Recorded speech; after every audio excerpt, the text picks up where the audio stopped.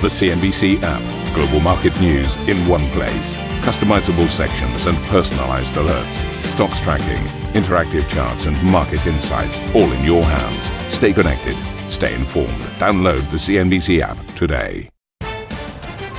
A very happy Tuesday morning to you. This is Squawk Box. Let's get into your headlines this hour. Back the government or face the voters. Downing Street warns MPs a snap election could happen next month if they block a no-deal Brexit today. As Prime Minister Boris Johnson insists again, he'll take the UK out of the EU, come what may. There are no circumstances in which I will ask Brussels to delay. We're leaving on the 31st of October, no ifs or buts. We will not accept any attempt to go back on our promises or scrub that referendum. Beijing says it's filed a complaint against the US at the WTO after the latest round of tariffs takes the value of Chinese goods affected by the trade war to $300 billion. 5 people are known to be killed as Hurricane Dorian ravages the Bahamas, whilst more than 1 million are evacuated as one of the most powerful Atlantic storms on record edges closer to the United States. Saudi Arabia points the head of its sovereign wealth fund as the new chairman of Aramco, replacing Energy Minister Khalid Al-Falih ahead of the oil giant's long-awaited IPO. And we are live in Beirut, where Lebanon now preparing to declare a state of economic emergency as the leader of Hezbollah declares a new phase of the situation in the southern border with Israel.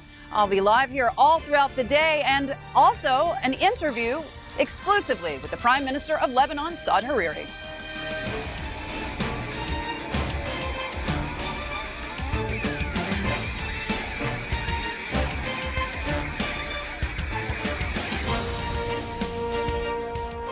Hello, everybody. As you can tell from our headlines, enormous amounts going on around the world, from the Middle East to Westminster to trade concerns yet again to where we go forth on the global economy. US markets will be rejoining us today after the well-earned Labor Day bank holiday yesterday. It is a really busy week of economic data, of course. And as we strip away the levels, the levels of market complexity caused by politics, it's also worth reminding ourselves that actually it's the data that matters in many ways to our central bankers out there, not least the Federal Reserve, that is expected to cut rates possibly once or twice more, despite the interventions of some form of central bankers who have said, look, we should not be bailing out the president. That's something we spoke about a lot last week. Just in terms of the data this week, starting off today, manufacturing PMIs, manufacturing ISM, construction data today. As far as Wednesday is concerned, the Beige Book and light vehicle sales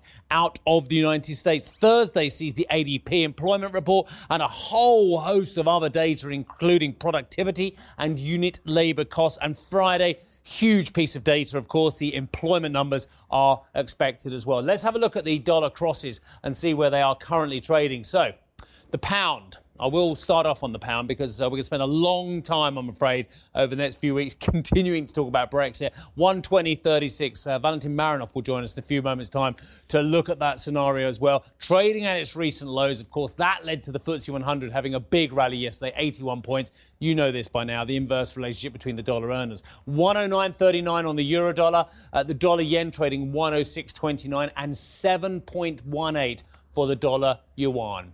Treasuries, let's have a look at the inverted yield curve. And it's not inverted. Well, it is on the 2 and 5. But look, 1.52 for the 2-year yield, the 10-year yield, 1.5247. And a mighty 2% for your 30-year paper as well.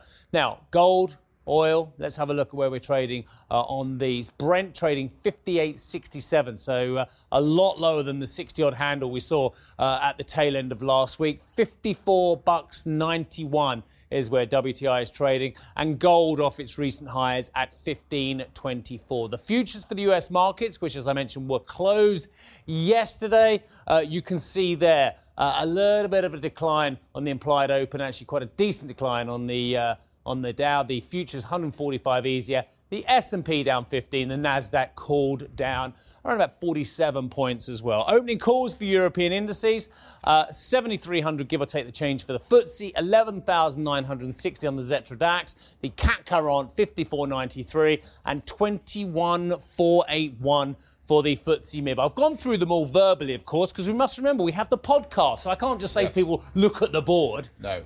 We are multimedia in extremis. Absolutely. How are you? And a warm welcome back to Karen. I know, she's looking radiant. Did you have a lovely time? Lovely time. Almost camping, almost a leaf out of your book. You did not camp. Well, it was you were in Saint-Tropez, Karen. Were you in Saint-Tropez? Yes, exactly. People don't camp in Saint-Tropez. Well, if you stay on the beach, it's almost like you're camping in Saint-Tropez. In some exclusive beach hut. I think it was more like glamping, but fascinating. Even though the US wasn't there yesterday, I thought it was a very interesting session, and the fact that we actually had a warning out of S&P, which I think people should take a look at, because the conclusions were quite interesting, that S&P feels fresh stimulus from the Chinese would be more damaging potentially to the credit rating there than the ongoing trade war. And of course, yesterday, the performance of markets was a little bit muted. One, because the US wasn't playing. Two, because no real progress on the trade war story. Nothing really new that took us forward in terms of what we might hear from this meeting. But I thought that message on the stimulus was interesting, because I know a lot of people are hanging out still on the positive side of the ledger, anticipating that China will come in with some stimulus to drive demand. Nothing's changed, though, in terms of market positioning. We're in this strange situation where you've got fund managers and investors full risk-on mode, or on the other side, full risk-off and safety trades. And this is the most unusual market environment where you see that type of barbell positioning. So until we get a breakthrough where there is a sense of any trade deal coming, you're not going to see that full risk-on, get rid of the safe haven positions equally.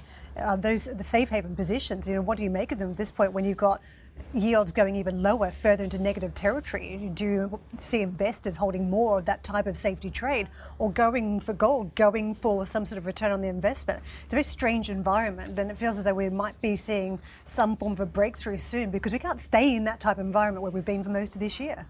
Well, you said going for gold. Gold fell yesterday as well, as we got a slightly stronger dollar. But all of this with Valentin Marinoff in just a few moments. Let's catch you up on the UK story. Speculation about an early election in the UK is growing. A government official told British media that Prime Minister Boris Johnson will call a snap poll for the 14th of October should Conservative rebels join forces with opposition parties to pass a bill designed to stop a no-deal Brexit. The legislation, which will be put forward today, forces the Prime Minister to request a Brexit delay until the 31st of January 2020, unless MPs consent to a new deal with the EU or no deal by the 19th of October. However, in a statement outside Downing Street, Johnson said he would never ask Brussels for more time. He also urged Conservative rebels to avoid damaging the UK's negotiating position. Sterling is trading lower again this morning, nearing levels not seen in more than 2 years. Currently 120 the handle, but the question is whether there could be more downward pressure. Some calls for about 113 by traders. Let's get to Willem Marx for more. Willem, talk us through the various scenarios, whether we're heading back to the polls, whether there's another Brexit delay, a new leader perhaps down on Downing Street, all the same scenarios that we keep on debating.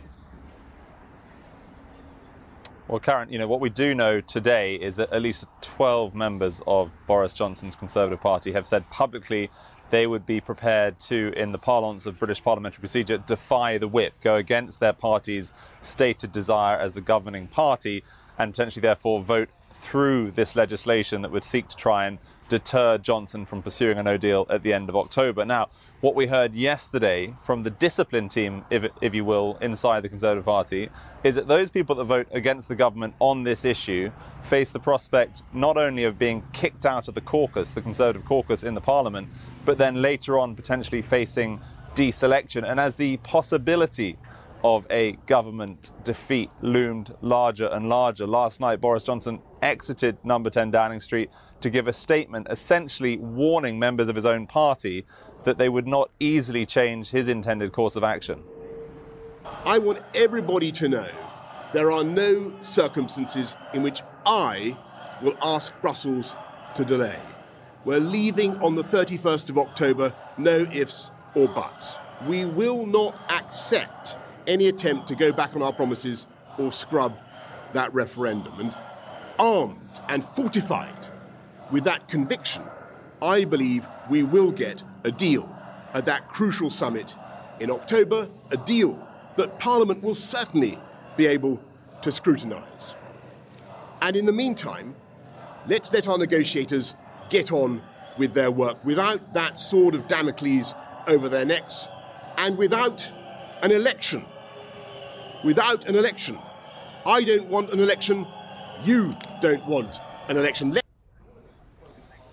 Now, there's been, of course, a huge amount of concern amongst many parliamentary members here in the UK about having that election after Brexit on October 31st. And so what Boris Johnson's office has been saying to British journalists yesterday evening, very soon after he finished speaking, was that October 14th would actually be the date of an election that they would choose. That would be before, and Boris Johnson mentioned it there, the next European Council summit, where European leaders, hoping probably not to talk about Brexit for the first time in 2 years, would be dragged back once more by a British government, either a new one after a fresh election with a new set of demands, or Boris Johnson himself, if he manages to win a majority, emboldened to push for changes to that overarching withdrawal agreement that, remember, 3 times failed to get through the House of Commons behind me. Vinam, you and I are poring over just about everything we can get on this at the moment. And very interesting that I found out yesterday that once Parliament is dissolved, actually the Prime Minister could change that date to after October the 14th if he indeed wanted to. But that aside, what I think is very interesting as well is I was listening to the Brexit Cast podcast. Yes, apart from Squawk, there are other ones out there from the BBC. And their Brussels reporters, Katia Adler and Adam Fleming, said there are no meaningful conversations going on at all between Brussels and the UK at the moment, despite what the Prime Minister is saying. If that is the case, then this is another feint from the Prime Minister about actually how much progress can be made, isn't it? Well, what his office has said is that twice a week they've sent negotiators back to Brussels between now and October 31st to try and refashion some potential changes to the deal. He said last night, quote, progress is being made. But we've heard again and again, including from Michel Barnier, the chief Brexit negotiator, in a opinion piece in a British newspaper over the weekend, that essentially they're willing to listen to concrete alternative proposals when it comes to that once again thorny issue of the Northern Irish backstop. But so far, European leaders saying publicly that they've not seen any concrete proposals. Yeah, excellent. Thank you very much indeed for that. Yeah, Michel Barnier meeting the Sunday Telegraph. What a combination that was. Right. Anyway, let's move on. Valentin Marinov has joined us. He's Managing Director, Head of G10FX Research at Credit Agricole. Valentin, we've travelled a long way south on sterling, yet there are calls now for a further drop given all the various scenarios we're facing. What are you doing on Brexit? Well, the pound is stuck between a rock and a hard Brexit at the moment. It does feel that no-deal Brexit is becoming likelier. The looming battle between the government, the parliament today, tomorrow, really may ultimately result in a snap election. And if you look at the polls, the pro-Brexit parties do have the lead. I mean, if you just add up the votes that could go for the Tory, for the Brexit party, for the DUP, we could end up having a simple majority in favour of no-deal Brexit. And I think the markets will continue to brace for that, especially, and the outlook for the pound not really expected to improve anytime soon. All that said, the fact that we're at 120 certainly has a significance, because to me it also highlights that a lot of negatives are already in the price. And indeed, on the various occasions where hard Brexit or no deal Brexit were the topic for the markets, really the pound did go to 120. Okay, on occasion did slip through 120, but never really lingered. This is 3D. This isn't just about Brexit or no Brexit. This is about Corbyn government as well now. It always has been in many ways, in many people's eyes.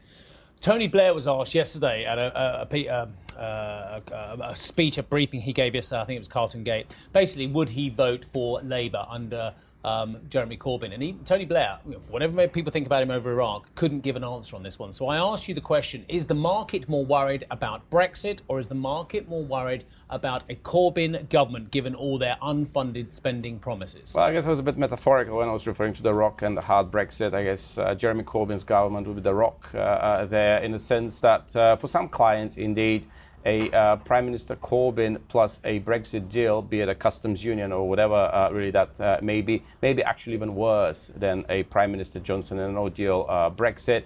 Again, on my side, it's certainly a lose-lose situation for the pound from the current standpoint. And indeed, whatever comes really in coming days and indeed months may not certainly may not improve the sentiment on the currency. All that said, I wanted to add a significance of 120 here already captures that level. A lot of negatives that may be already in the price. In particular, we've run a lot of simulations really about how a no-deal Brexit, how the disastrous outcome really could impact the economy, and that how this will then translate into currency valuation, lower potential growth, capital outflow, indeed departure of productive labor, and so on and so forth. And we didn't get much lower than that. So that we could get an undershoot. You could get an overshoot on the downside, if you wish, where cable really could slip to 115, 110. But over the longer term, I think our best guess would be that 120 is the level where the pound will stabilize in the event of hard Brexit. Presumably a Labour government with a deal, in our view, may be somewhat more positive, just because no-deal Brexit will be avoided. But given the bearish sentiment in the markets with respect to that particular outcome, I wouldn't be surprised if the pound were to linger close to the lows, even under that outcome. But just to pick up on Steve's line here, if we get an announcement that there will be an election in mid-October, that gives markets about a month and a half to think about what happens from here. Yeah. But it does present a pathway which currently doesn't appear to exist. So that does remove at least some near-term doubt about where we go next. What do you think the pound will do through that pathway of a month and a half of debate around who will run this country, the polls, etc.? Will we see the pound move more on Labour doing better in the polls, as Steve appears to suggest, or will it be around the state of negotiations with Brussels on the backstop and the potential for a plan? Well, I guess, again, depends what your view is. Our view as a house is that really having Labour in the lead and a deal may actually help stabilize the outlook for the pound. But I have to say, the caveat there are quite a few investors who would see that as the bigger negative for the currency. So it's safe to assume that the currency will likely remain under some pressure. But again, in all that, really the mitigating factor is the fact that the markets are short. The currency is already have already priced in quite a lot of negatives. Actually, funnily enough, since August, quite a few people are starting to look for alternative hedges for no-deal Brexit or a Labour government, really. And they don't really look further than the euro in this respect. So people are seeing that, say, sterling vol is sky high. At the same time, euro vol is relatively low. People are trying to diversify a bit, just given the scenarios ahead. So overall, yes, the pound under pressure, but at the same time, worth highlighting that a lot of negatives are already in the price. Wouldn't be surprised if we break 120 at one point. But again, the historic experience has been that the currency would not linger there for an extended period of time.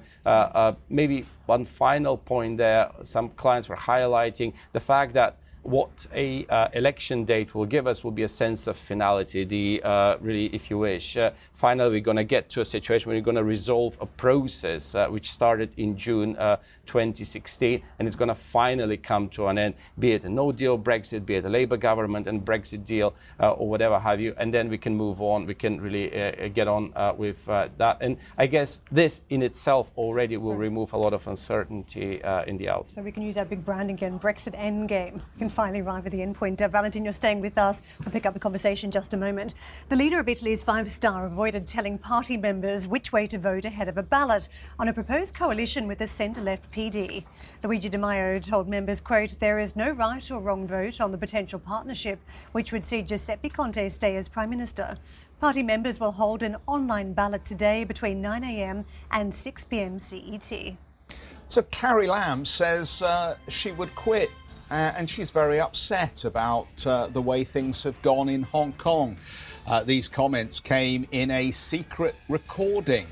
The leader spoke about quitting. We'll have the latest on that when we come back, even as the protests in Hong Kong roll on.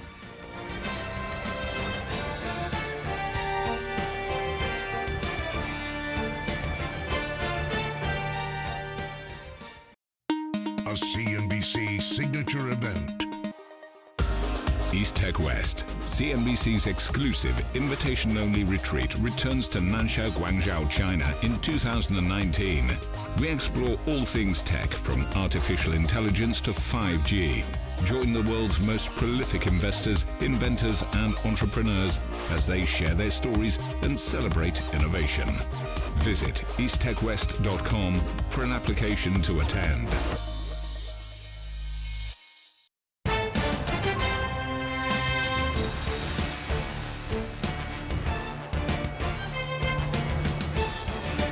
Hong Kong Chief Executive Carrie Lam has denied offering her resignation after Reuters published an audio recording where Lam said she would step down if she could. Lam reportedly made the comments to business leaders last week, saying, quote, unforgivable havoc had been caused by the introduction of an extradition bill. But responding to the leaked recording, Lam told reporters she has never offered to step down. From the very beginning till now, I have never tendered a resignation to the Central People's Government. I have not even contemplated to discuss a resignation with the Central People's Government. The choice of not resigning is my own choice.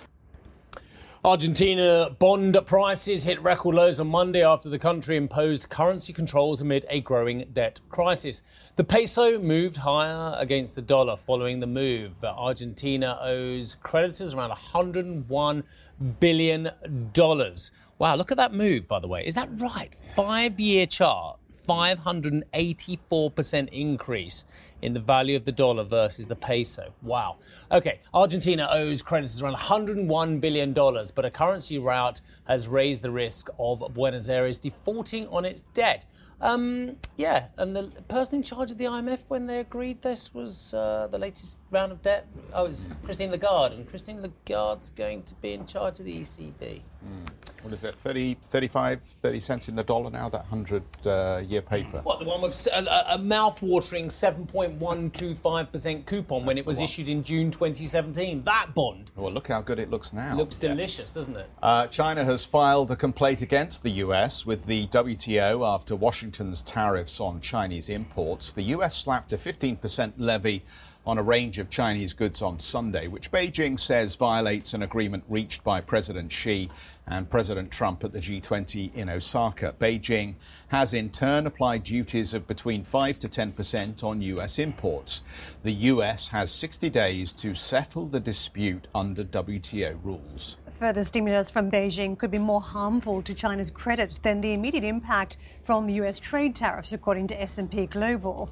Let's come back to Valentin Marinov, Managing Director, Head of G10 FX Research, Credit Agricole. So as the market debates all the options still that China has to use, we still have a situation where there's been no resolution to a trade war that has gone on for more than a year and shows no sign of ending. What happens from here, and how does China manage its own finances in the interim? Well, I think that the trade conflict will continue to escalate with the US slapping more tariffs on the remaining Chinese exports, and once they're done with that, really they could escalate further by hiking those tariffs even further. The Chinese are then expected to retaliate. I guess one key question, and coming back to that S&P headline, is really the extent to which they could use their currency really now to offset some of the headwinds coming from the trade war. And it does seem that after the yuan has broken through really the psychologically important 7 level. Now we think that more upside in dollar yuan may be likely, where we're going to see the Chinese official trading off really the positive growth impact from weaker currency with the concerns about financial. How far could they push the currency, though? Because some of your calls seem to be far beyond what the market anticipates without causing more anger in Washington. Well, we would not exclude potentially dollar yuan hitting 730 or indeed 750 over the very long term. Clearly, the concern that markets will have in that is the extent to which that may trigger a repeat of the sharp capital outflows we had in 2015, 2016. seen, and indeed the deterioration of the balance of payments on the back of that at a time where the Chinese trade outlook or indeed export revenues are under heavy strain by the US tariffs. Even so, we think that it's a balanced decision, but ultimately it is something that the Chinese officials will continue to be using. In terms of fiscal monetary stimulus, we think that they're very much on track to continue delivering targeted fiscal stimulus with some monetary stimulus, which will continue to offset some of those headwinds as well. But obviously the difference from the call we've had before is the addition of the currency component to it. So more currency weakness may be needed down the road. And ultimately all that should amount to further escalation in the trade conflict, should amount to further unwarranted tightening in the global financial conditions, because if the yuan weakens and that triggers, if you wish, waves of competitive devaluation across the world, really this much could produce more risks to financial stability and ultimately could precipitate the next global recession. Just walk us through whether we're being set up here on the dollar. So we got a non-farm payrolls number at the end of the week, with the market moving to lower expectations around employment growth in the United States, and yet the dollar appears to be strengthening at the beginning of this week. Are we just being set up here for a dollar that falls immediately after we get a weaker non-farm payrolls figure? What's your expectation? To be honest, purely on the FX side, the dollar is a very tricky currency at the moment, just because of its dual nature of a high-yielding safe haven, and that works under both conditions, risk on, risk off, weaker data. So long as the US data is not weak enough, really the dollar could hold up its ground. I think what is important here really is how quickly the Fed will move in response to the global development, to the domestic development. And as it stands at the moment, the best way I could describe what the Fed is doing is really fairly, it is turning more dovish, but it is uncomfortable in doing so. And this much keeps the dollar's rate advantage intact, especially compared to low-yielding currencies. And this much keeps the dollar generally supported. My point being that even if payrolls were to disappoint on Friday, right, and you want to sell the dollar, what exactly is it you want to buy? Is it the yuan? Well, not really, because of the trade war. Is it the euro? Well, not really, ahead of the ECB next week. Is it the pound? Not really, because of Brexit. So the dollar is by default the least ugly of them all. Thank you for listening to Squawk Box Europe Express. For more market-moving news, you can head to cnbc.com. Or join us again on the show with Jeff Cutmore, Steve Sedgwick and Karen Cho, weekdays on CNBC.